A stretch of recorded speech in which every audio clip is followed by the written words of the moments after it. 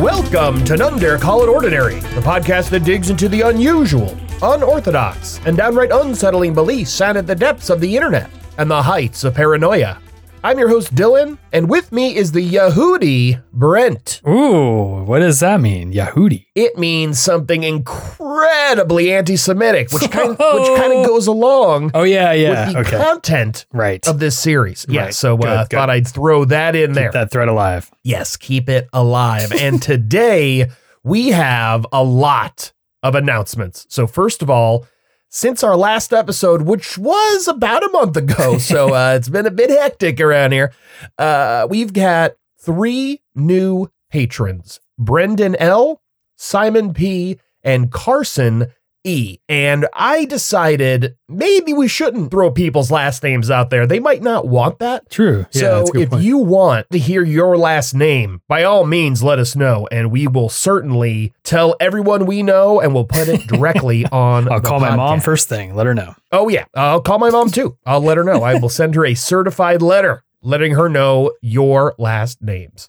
And a couple things about our remaining schedule. So part 4, there's going to be 4 parts to this series, is going to be happening on July 1st. So that will still be coming out then. So you won't have to wait another month for the conclusion of this series. Also, one thing we've talked about, but I don't think we've officially talked about it on the main series, is that we've changed the name of this series. Oh, yeah. Basically, we were going to start with the Posse Comitatus and then switch over to Sovereign Citizens, but there's just too much Posse Comitatus goodness. So we decided best to give them a whole series, and then later on, we'll tackle Sovereign Citizens themselves, because that deserves its own series, and this stuff is just too fun. And then the next thing we'll be doing is we will be having a live stream. None Dare Call It a live stream will be on July 3rd, or I believe Brent called it July 4th Eve. July 4th Eve, yes. Little known what us normal- fact, but no one calls it that, but I do, I guess. No one has ever called it that. But yes, July 3rd, 10 p.m. Eastern Standard Time, 7 p.m. Pacific Standard Time. There will be a link on the website, nonedarecallitordinary.com, when we get closer to that date. And now probably the more important segments of announcements is that we're going to have to take a bit of a breather. Specifically, we're going to be taking July off kind of completely. Once we do the live stream, we're going to put a pause on bonus episodes and regular episodes. We will be pausing pledges for July, so you won't be getting charged on July 1st, just because, kind of speaking for myself, I am writing a dissertation right now. Yeah. And it's getting down to the wire. I have to submit my prospectus in August, and then I'm going to be defending it at the end of this year. And I just need some extra time definitely to finish that up. You know, I got to get that finished. I just need a vacation and so- from 2020 in general, to be honest with you. So. Yeah, Brent's just lazy. I'm That's just kinda, lazy. Yeah, I have a legitimate reason, but Brent does not. That's definitely true. That's not true at all.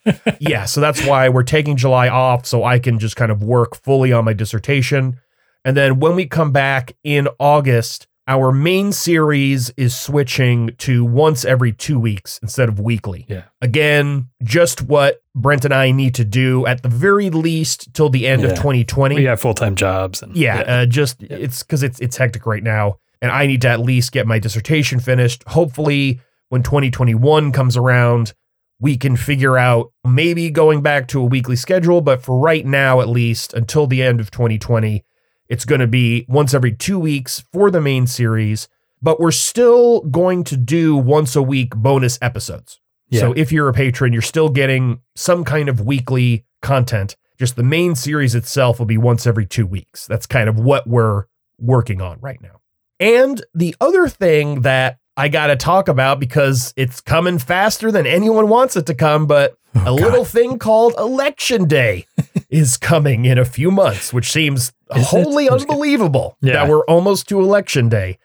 But November 3rd, Tuesday, as in case you didn't know, we vote on Tuesdays here in the good old US of A. And just as we did in 2018, we are going to be doing a gnashing of teeth election 2020 live stream yet again. Even though our teeth were almost gnashed out on the midterms, they are just nubs at this point. We're basically just be gnashing gums, I think. Yeah, really. Gnashing of gums at this point. And then depending on how things shake out, maybe like just gnashing of, I don't know, whatever, skulls. Like gnashing of it. Kind of, you start with the bone, go to gum, and then you go to skull again. It's kind of it's like an Inception kind of thing.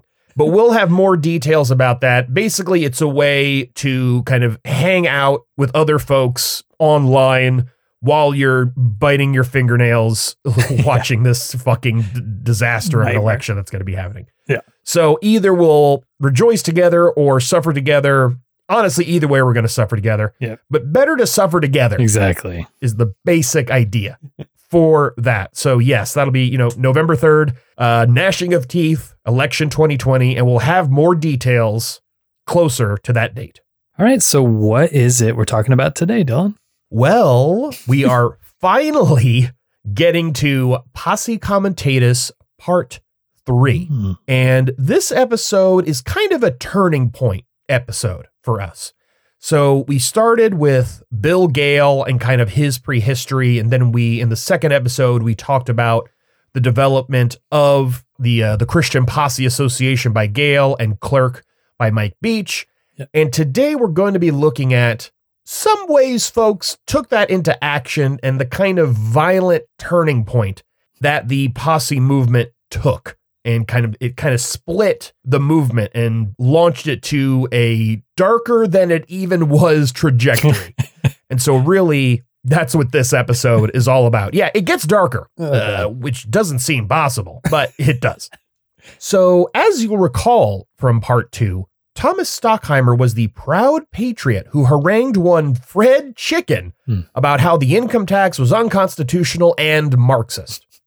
But harassing federal agents was not his most important accomplishment. Oh. He was also the primary reason the Posse Comitatus began to shift focus to rural communities, particularly farmers. This was initially kind of a city thing. It was a city thing. I mean, Bill Gale, he was in, Hollywood. Yeah. Mike Beach was in Portland. So now, we're getting into the rural areas. We're getting to the farmers and connecting to issues that matter to them. So besides the normal Posse Comitatus gobbledygook, Stockheimer also focused on land use regulations and farm foreclosures and the great Satan himself, the Wisconsin Department of Natural Resources, or DNR. I don't think that doesn't actually stand for Department of Natural Resources, but I think it stands for Demonic Nefarious Rothschilds. If I'm not, that makes the wrong that's notes. Beginning to make a lot more sense. So, what was Stockheimer's beef with the DNR? Well, according to him, their quote efforts to enforce environmental laws ran counter to the idea of unfettered private property rights that so many rural residents embraced. So, yeah, when it comes to farming, they never get any assistance from the government. That absolutely does not happen. So they're like, what? The government is going to get involved in farming? They were real pissed. They've never seen that before in any form whatsoever. But before Stockheimer could tackle the DNR, he first had to get his posse credentials in order. He did this by chartering the Marathon County Posse Comitatus with Mike Beach's Clerk. Following Beach's recommendation for a conspicuous self-promotion, the Marathon County Posse issued the following press release. Our purpose is to maintain our duly elected county sheriff as the ultimate law enforcement official of this county. Officers of the federal government, unconstitutional acts of the Congress and of the legislature notwithstanding. Now, hearing that, you might think that Marathon County Sheriff, one Louis Giannoli, would be proud to be recognized as the only legitimate authority in the county. That's a promotion. That's pretty good. Right there. Yeah, that's pretty good. However, you would be mistaken, as he had this to say about the matter. Those SOBs aren't going to come in here to do my job, and the first one of those guys who steps out of line will get his butt in jail. Damn. I'm glad he said butt. I'm just glad he didn't say the A word. And he said SOB, shortened it, so that's good. Yeah, thank God. I don't need to deal with that. Besides Stockheimer, one of Marathon County Posse's prominent members was potato farmer Raymond J. Omernick. Omernick ran for the Wisconsin State Legislature in 1974, the year of our chicken, as we call it, the Fred Chicken Assault. Under the auspices of the American Party, one of the third parties we don't hear too much more about. So who is the American Party? Well, Levitas summarizes it thusly. The American Party platform echoed the core themes of the radical right, declared busing a needless safety hazard, and said it was unalterably committed to preserving local schools without interference, i.e. black people. Ooh. Its stand on the Second Amendment was also predictable. Registering guns makes as much sense as the slogan, register matches, prevent forest fires.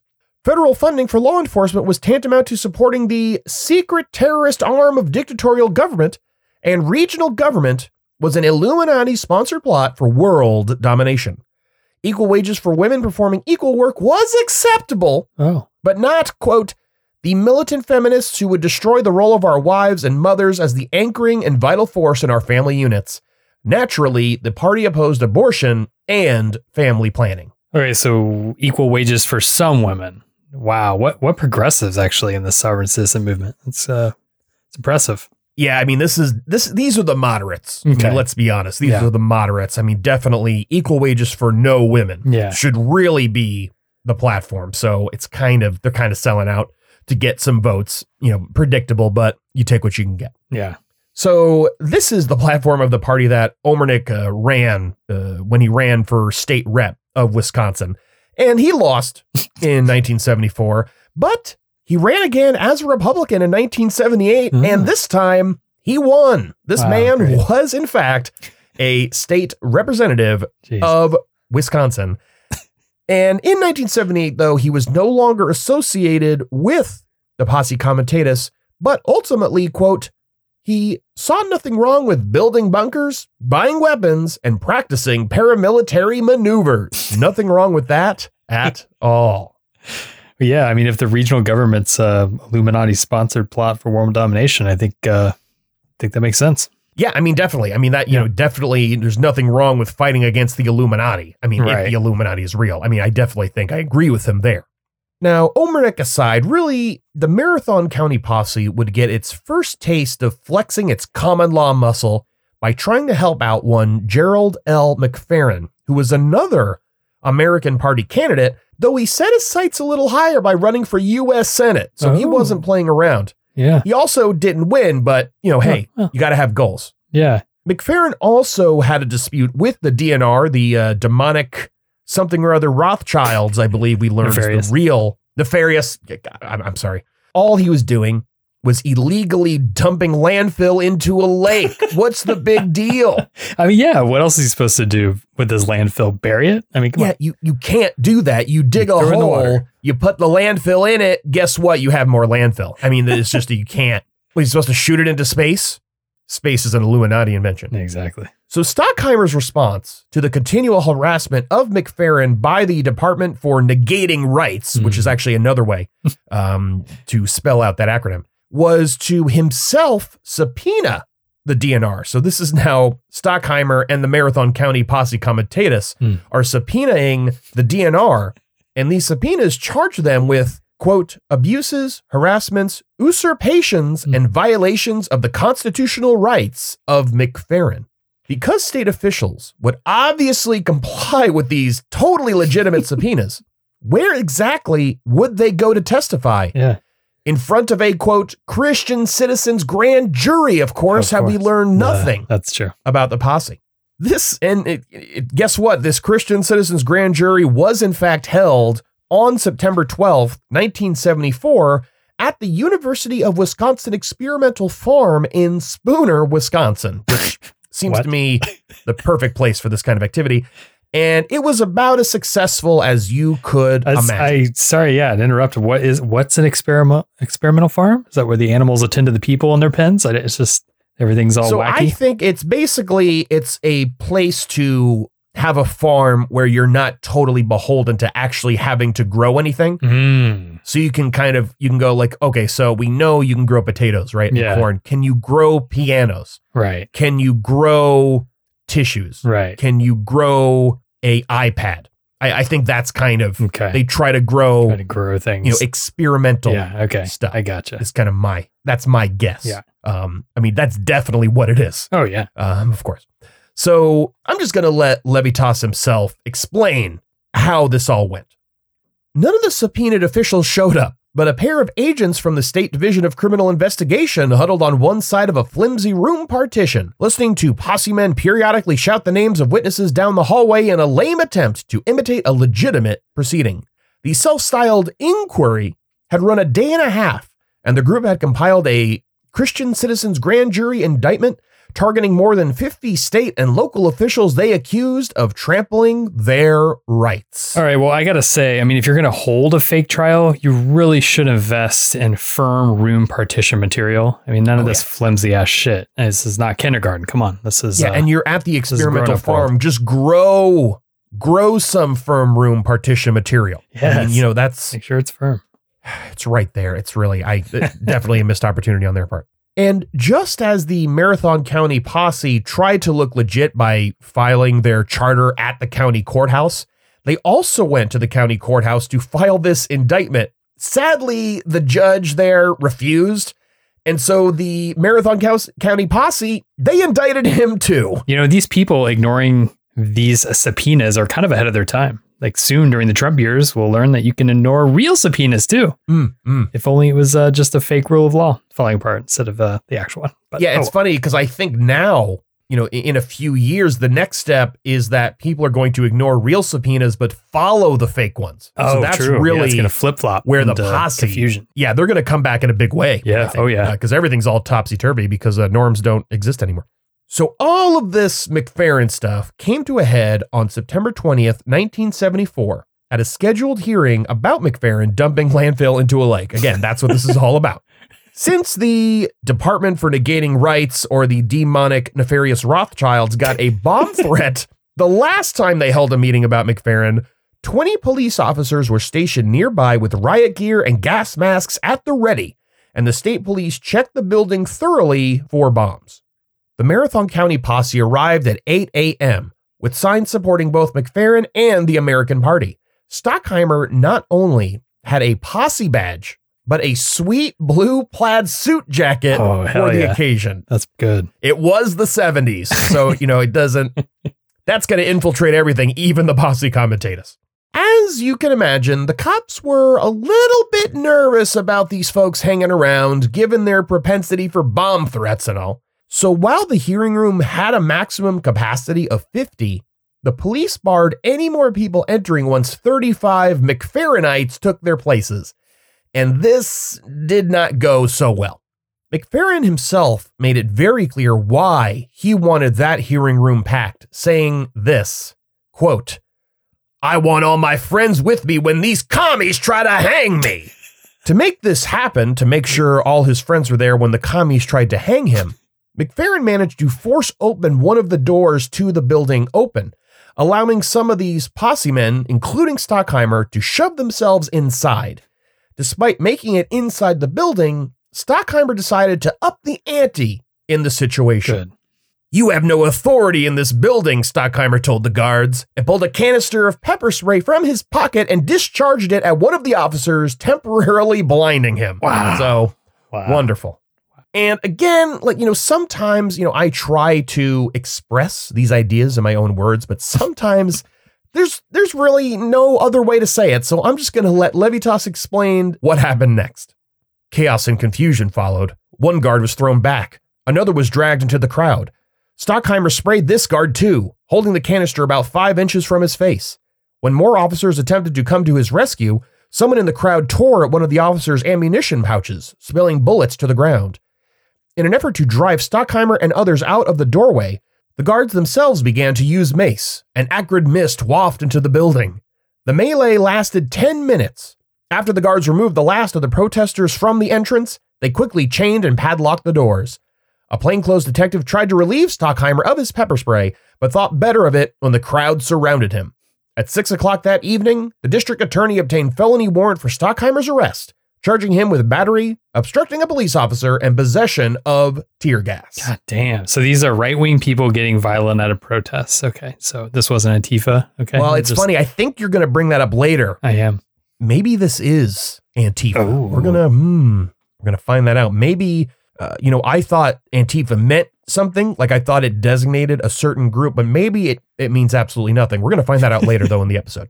So 3 months after this whole fiasco, on December 13th, 1974, Thomas Stockheimer was convicted of assaulting Fred Chicken. We're still working on the Fred Chicken thing, actually. So he was just trying to make finally, chicken tenders, okay, by assaulting him. So, oh boy. Yeah, he definitely made chicken tender in a few places, his wings there. While the jury was deliberating over this verdict, Stockheimer had the opportunity to talk to reporters to make sure he looked real good in the media.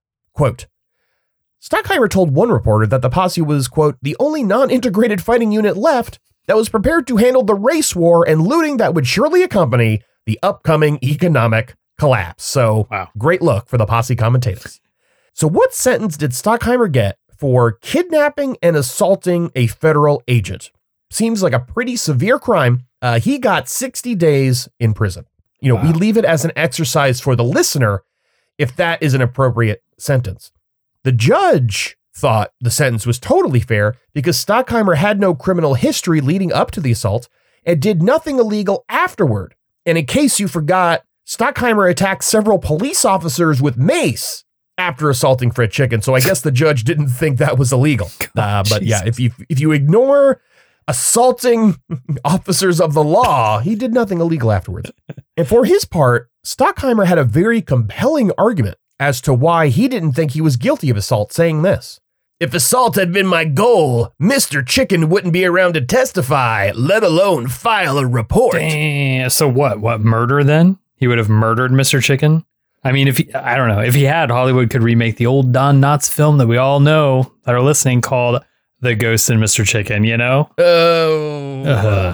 no one knows that. Or maybe not one person. So I don't know if it's murder. Maybe he just means that when he assaults people, he does it by like sewing people's mouths shut. Oh, like that's his particular method.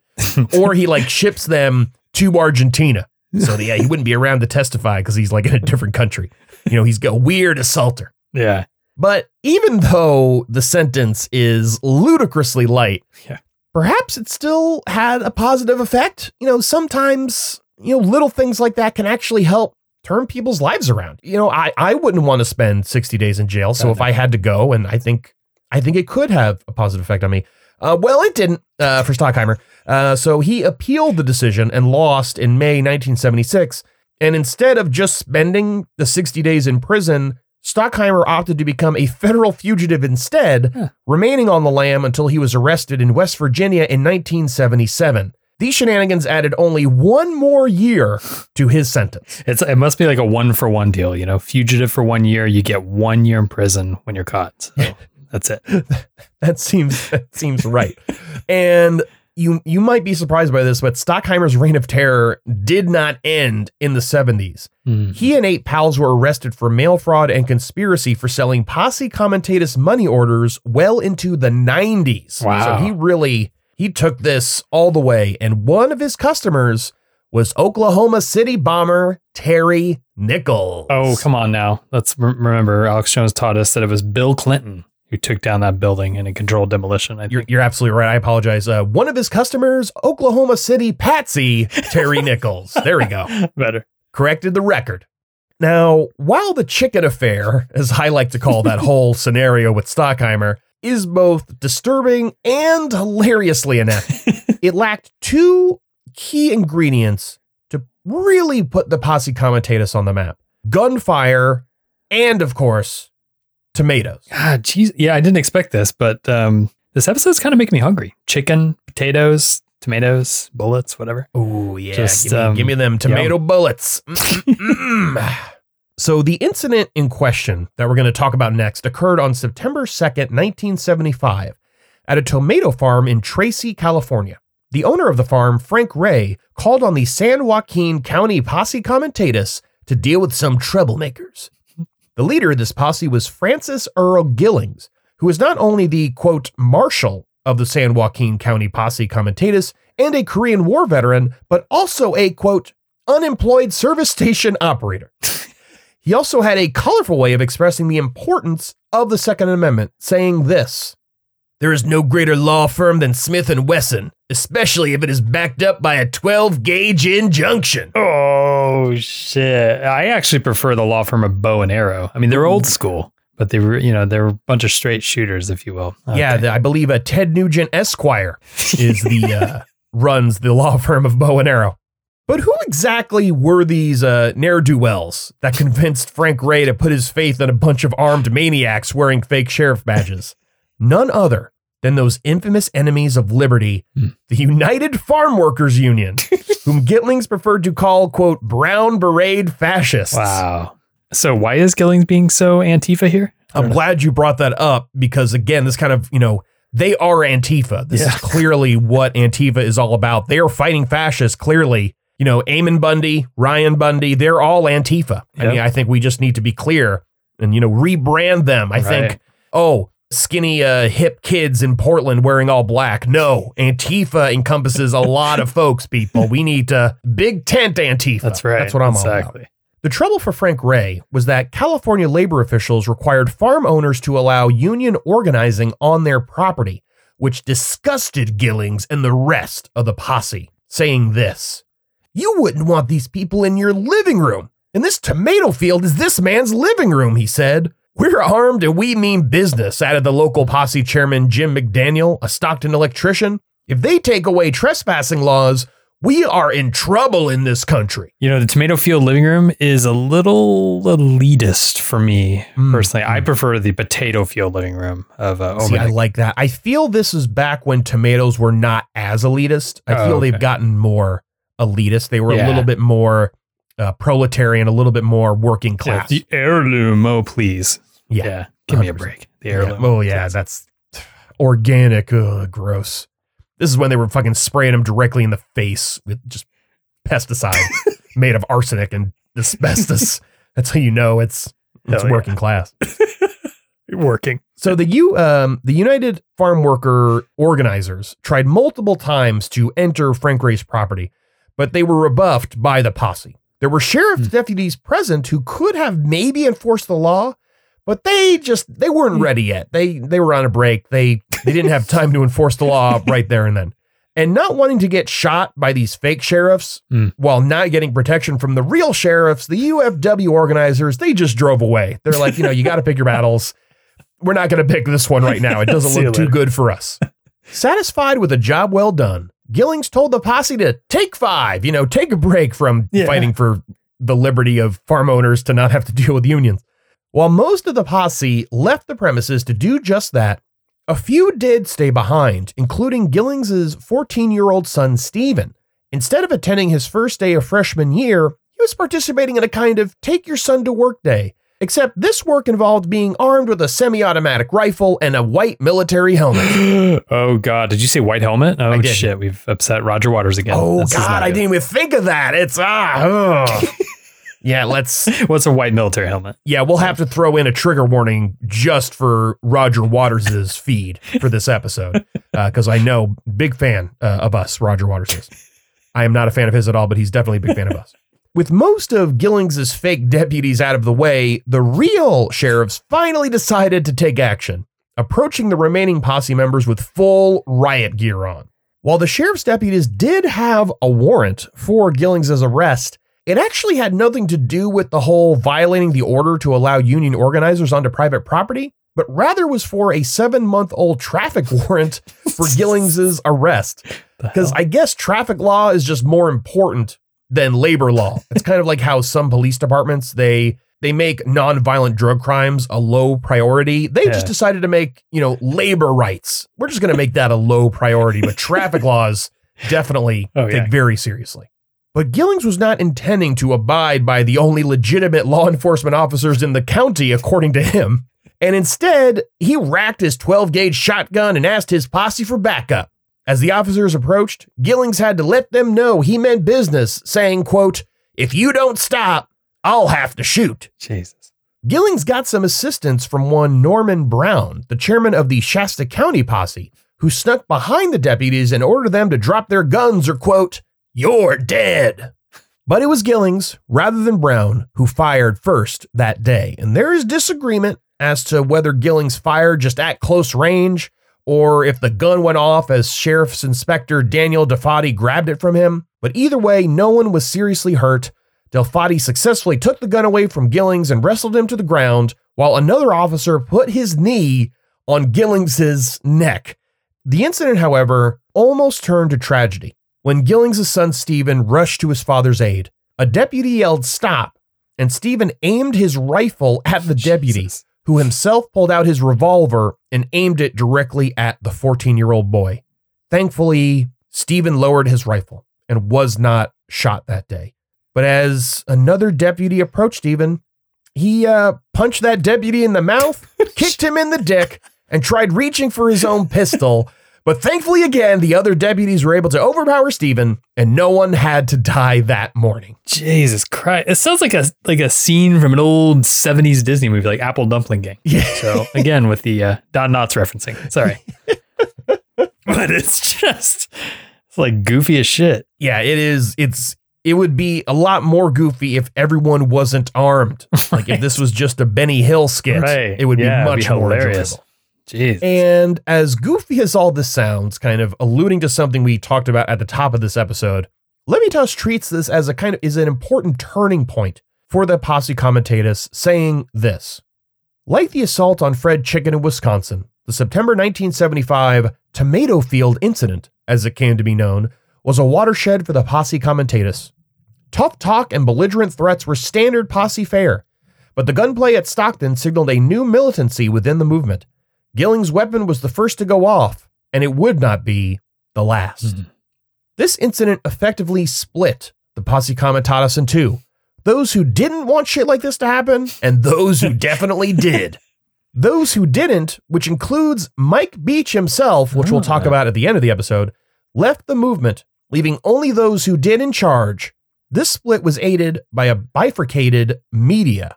Quote, negative publicity discouraged some Posse activists, but it strengthened the resolve of many others who look forward to future confrontations. After all, the same actions that prompted criticism in the mainstream media earned lavish praise in the right-wing media. But before talking about this kind of overarching account of all this history, let's go back in time and look more closely at the life of one Francis Earl Gillings. As Levitas sums him up, quote, Gillings had the perfect pedigree for a Posse leader. He dabbled in politics as a candidate for Congress on the American Party ticket. He embraced tax protest, loved guns, hated busing, and was drawn to the notoriety of it all. And like so many others in his place, he used the Posse to both resolve his personal problems and to promote ultra-conservative activism. Gillings' start on the road to liberty took place in a Tracy, California gas station when he refused to collect sales tax during 1972 and 73, which earned him the label Tracy Tax Rebel. Ooh. He apparently suffered no ill consequences for violating the law and decided to run for sheriff in 1974. During his campaign, he praised capitalism and the Constitution, but the most important promise in his platform was to arrest 1 or 2 federal agents and 2 or 3 bankers and put them before a grand jury. Gillings came in third during the primary, but still got 5,540 votes, so hey, that's not too bad. But Gillings' crusade for truth, justice, and the American way would not be thwarted by something as trivial as the will of the people. Good. Instead, he changed tactics and filed a federal civil rights lawsuit against the Stanislaus County Board of Supervisors. The reason for the suit was the flying of the UN flag over the Stanislaus County Library in Modesto, California. Holy shit. Well, he should just be grateful it was only a UN flag and not a fucking UN plaque. Jesus Christ. My God, I totally forgot about the UN plaques. I can imagine 20 years later, if this man lived, he saw that Alex Jones documentary and he fucking lost his mind. It probably would have killed him if he had seen that. So it's just a flag. So what exactly is his reasoning? Like what kind of lawsuit is this? Well, this is what he said.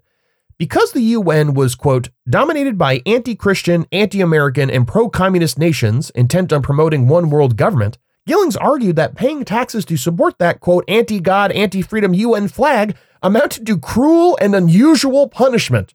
Sadly, though, this kind of backfired on him because the judge in this case sued Gillings, since forcing a judge to read this lawsuit was itself cruel and unusual punishment. So, unfortunately, this kind of backfired on him. And just as his gas station served as his entry into radical right-wing politics. Atlantic Richfield Company terminating the lease on his gas station is what caused him to start the San Joaquin County Posse in 1975. With his posse in tow, quote, Gillings threatened that its members would come to his aid. The possemen would be armed with badges, billy clubs, and sawed-off shotguns, Gillings warned, but the men never materialized and the eviction concluded without a confrontation. So, didn't exactly work the way he threatened there. Of course, Gillings didn't just plan on using a group of thugs to enforce his interests in purely private matters. He was also very interested in enforcing traffic laws. Of course. Gillings also bragged that he made citizens' arrests of drunk drivers on the freeway, but there is no evidence such incidents ever took place. Now, that's how the San Joaquin Posse started, but to understand why the posse took off the way it did in California at this time, we need to dive into the truly hysterical hatred of the group the posse were fighting against in the tomato field incident, the United Farm Workers Union led by Cesar Chavez. When farm owners refused to recognize the union, the United Farm Workers would organize boycotts of their produce, including lettuce, grapes, and wine. Tomatoes were next on the chopping block. God, man, I bet grape tomatoes are even more at risk. Oof. Ooh, I don't even want to, worse. especially grape tomato wine. Ugh. Oh my God, disgusting. That's my favorite kind of wine because it doesn't exist. Plus, on top of all that, many farm hands were Mexican or Mexican-American, and believe it or not, that was relevant to the posse's dislike of the UFW. Yeah. I know that's hard to imagine that ethnic hatred would be involved here, but it was. One reason the San Joaquin County Posse was so vital, according to Gillings, was because local law enforcement allowed, quote, alien Mexican communist-backed farm organizers the right to trespass on private property. And Gillings was also adept at translating the violation of the laws of trespass into issues that everyone could understand, even if you didn't own a farm. Where property rights are concerned, is there any difference between a farmer's tomato field and his or your bedroom? Well, I always sleep surrounded by tomato plants, so no. Yeah, definitely. There's absolutely no difference for you. You might as well just live outside. Yeah, bugs crawling all over me at night. It's normal. All right, so that's kind of some of the background. So let's kind of go forward in time, kind of after the tomato field incident. Gillings and George Hill, who was another posse supporter who was arrested during that incident, went on the offensive after the arrest. Only 2 weeks later, they gathered 60 posse men together to induct 2 new members. And it was all filmed for some reason by NBC News. What the fuck? And I really wish I could find video of this because George Hill, he used his revolver as a gavel. God damn, hopefully that wasn't loaded. We may have a judge, jury, and executioner situation on our hands. If so, Jesus, it would have been horrible. But thankfully, though, because he used the butt of the revolver as like the shot himself, as like what he slammed down. So yeah, it would have been just like a suicide, really. Self-execution. I'm not saying that's good, but all things considered, not the worst thing that could possibly happen. George Hill, after obviously knowing how being a judge works, he was given the opportunity to testify in front of the Senate Judiciary Committee regarding gun control, which I can barely comprehend. And he said this totally normal thing while he was testifying. I'm not advocating that we shoot every politician who disagrees with us, but there are certain rights I cannot give away, nor can they be taken away. And there comes a time when force of arms is necessary. Why can't we just give these people a micronation and let them larf in a safe setting and leave the rest of us in an actual country alone? Yeah, please. It would be Truman Show them or something. We talk about, they were at an experimental farm. Let's just convert the experimental farm into an experimental county and let's see if this whole posse comitatus thing works there. Maybe it does. I don't know. Yeah. Gillings, for his part, he didn't have time to testify given his indictment by a federal grand jury for tax evasion in 1971 and 72, because for some reason, his constant support for not paying taxes tipped off the IRS to the fact that maybe he didn't pay taxes. Somehow they made the connection there. To raise money for the potential $20,000 fine he faced, he took out an ad in Tax Strike News in February 1976 and listed all the terrible garbage facing this great country. Fantastic sums of money stolen from our paychecks by an income tax illegally foisted on the American people. The great increase of crime. Fast decaying morals, drug use, pornography, and permissiveness. Socialist teaching in our schools. Busing. The many needless and unreasonable controls placed on business by such acts as the Occupational Safety and Health and Environmental Protection Act. I know Brent agrees with that. Yeah, I definitely agree with that. The far-reaching and determined drive by leftist groups to register and outlaw guns. Our sellout to the communists worldwide and doctoring of news. That's the last one I'm going to put on that list. And George Hill himself added his 2 cents to this ad, pointing to, quote, rapidly escalating inflation, which is cutting our purchasing power and making it difficult to support our families and steadily increasing unemployment, leading to more welfare, hardship, and worry. The posse is well posted on who has caused these problems and why these conditions exist. They have been planned, promoted, financed, aided, and abetted at every turn by a ruthless group of international bankers and industrialists striving for world domination and plotting the eventual takeover of the U.S. Ooh.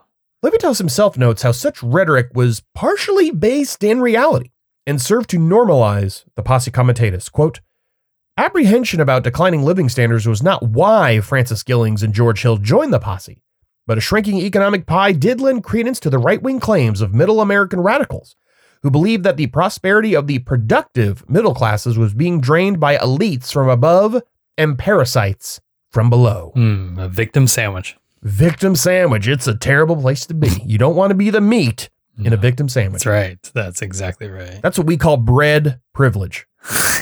Now, to conclude this episode, we're going to go back to someone who we mentioned a little bit earlier, Mike Beach, because as mentioned Mike is in earlier, parentheses, the right? tomato. Yes, Okay, yes. good. I just wanna make sure. Yeah, it's because it's Henry Lamont Mike Beach. He didn't want to go by Henry or Lamont. Right. So yeah, definitely just Mike Beach. I would have went with Sandy. Sandy Beach. Yeah, it's nicer. As mentioned earlier, the tomato field incident effectively split the posse comitatus, driving away those not interested in their LARP becoming so violent. This includes posse popularizer Mike, in quotation marks, Beach himself. At the end of 1975, miffed about Gillings, Beach launched a bulletin criticizing these, quote, stupid actions and fighting with the sheriff because no sheriff can be expected to become associated with a pack of hoodlums. Posse leaders are making statements to the news media, throwing a bad light on the posses, and pursuing the misconstrued idea that the posse can take over the law, leaving us wide open to the stigma of being called vigilantes. Instead, Beach said posse should be more focused on, quote, fighting the battle in courtrooms, keeping their membership secret, and avoiding unnecessary publicity like wearing guns and improper use of the badge. Hopefully he doesn't mean fake courts here, though. So I think he does mean fake courts, but we would call them real courts. He thinks they should stop worrying so much about the fake courts according to us and focus more on the real courts, which they think are fake. Right. Got it. Okay. That makes sense. Beach even claimed that protesting taxes, which seems like a vital component to all this, he called it childish. Wow. And that, quote, there are thousands of posse members who do pay taxes. So I guess it's okay. But perhaps the best criticism, Mike, I was in the pro-Hitler silver shirts Beach, had of the more radical elements of the posse comitatus was their public racism and anti-Semitism. As Levitas notes, quote, calling race and religion the two most controversial issues, Beach said they should never be discussed in public. Either issue will destroy your effectiveness and inhibit your growth and weaken the posse movement. Instead of getting on a race kick, the posse should be fighting land use, zoning, regionalism, home rule, and unelected officialdom. Home rule, is that like ruling over your family like a tyrant? No, I think that's actually when you're playing Monopoly and you kind of adopt your own rules like in your household. I think that's home rule. Oh, got Beach it. Okay. tried to refocus the posse comitatus by forming the citizens posse comitatus, dropping the sheriff part to avoid pissing off, well, sheriffs. Splitter. But the posse comitatus had no interest in moderating themselves at this point, and Mike Beach's involvement quickly withered to nothing. Nearly a decade later, reflecting back on his involvement with the posse, he said they were idiots and halfwits. The posse had been turned into a radical group, and it was destroyed by members who joined so they could shout and holler and do their dirty work. Well, at least it wasn't hoot and a holler. That's obviously worse. Yeah, hoot and a holler. God, I can't even think about that. And it turns out that Mike Beach's favorite song at karaoke is I don't want to do your dirty work no more. No. Anyway, and so we'll end this episode with Levitas's take on Mike Beach and the movement that got away from him. Although Beach played an important role in popularizing the Posse Comitatus, it is surprising he didn't withdraw from the movement sooner. Apart from his time as a silver shirt and the brief spark of resistance he displayed when he challenged the army during World War II, he was basically a coward. And despite Beach's efforts to redirect the posse toward tamer tasks, Bill Gale's more violent ideology dominated the movement and defined the public's perception of it. Beach persisted in putting himself forth as the national chairman, but the real leadership came from grassroots activists like Stockheimer, Gillings, and others who were not afraid to go to jail for their beliefs. And it's those brave men that we'll talk about in the conclusion to our Posse Comitatus series. But for now, we are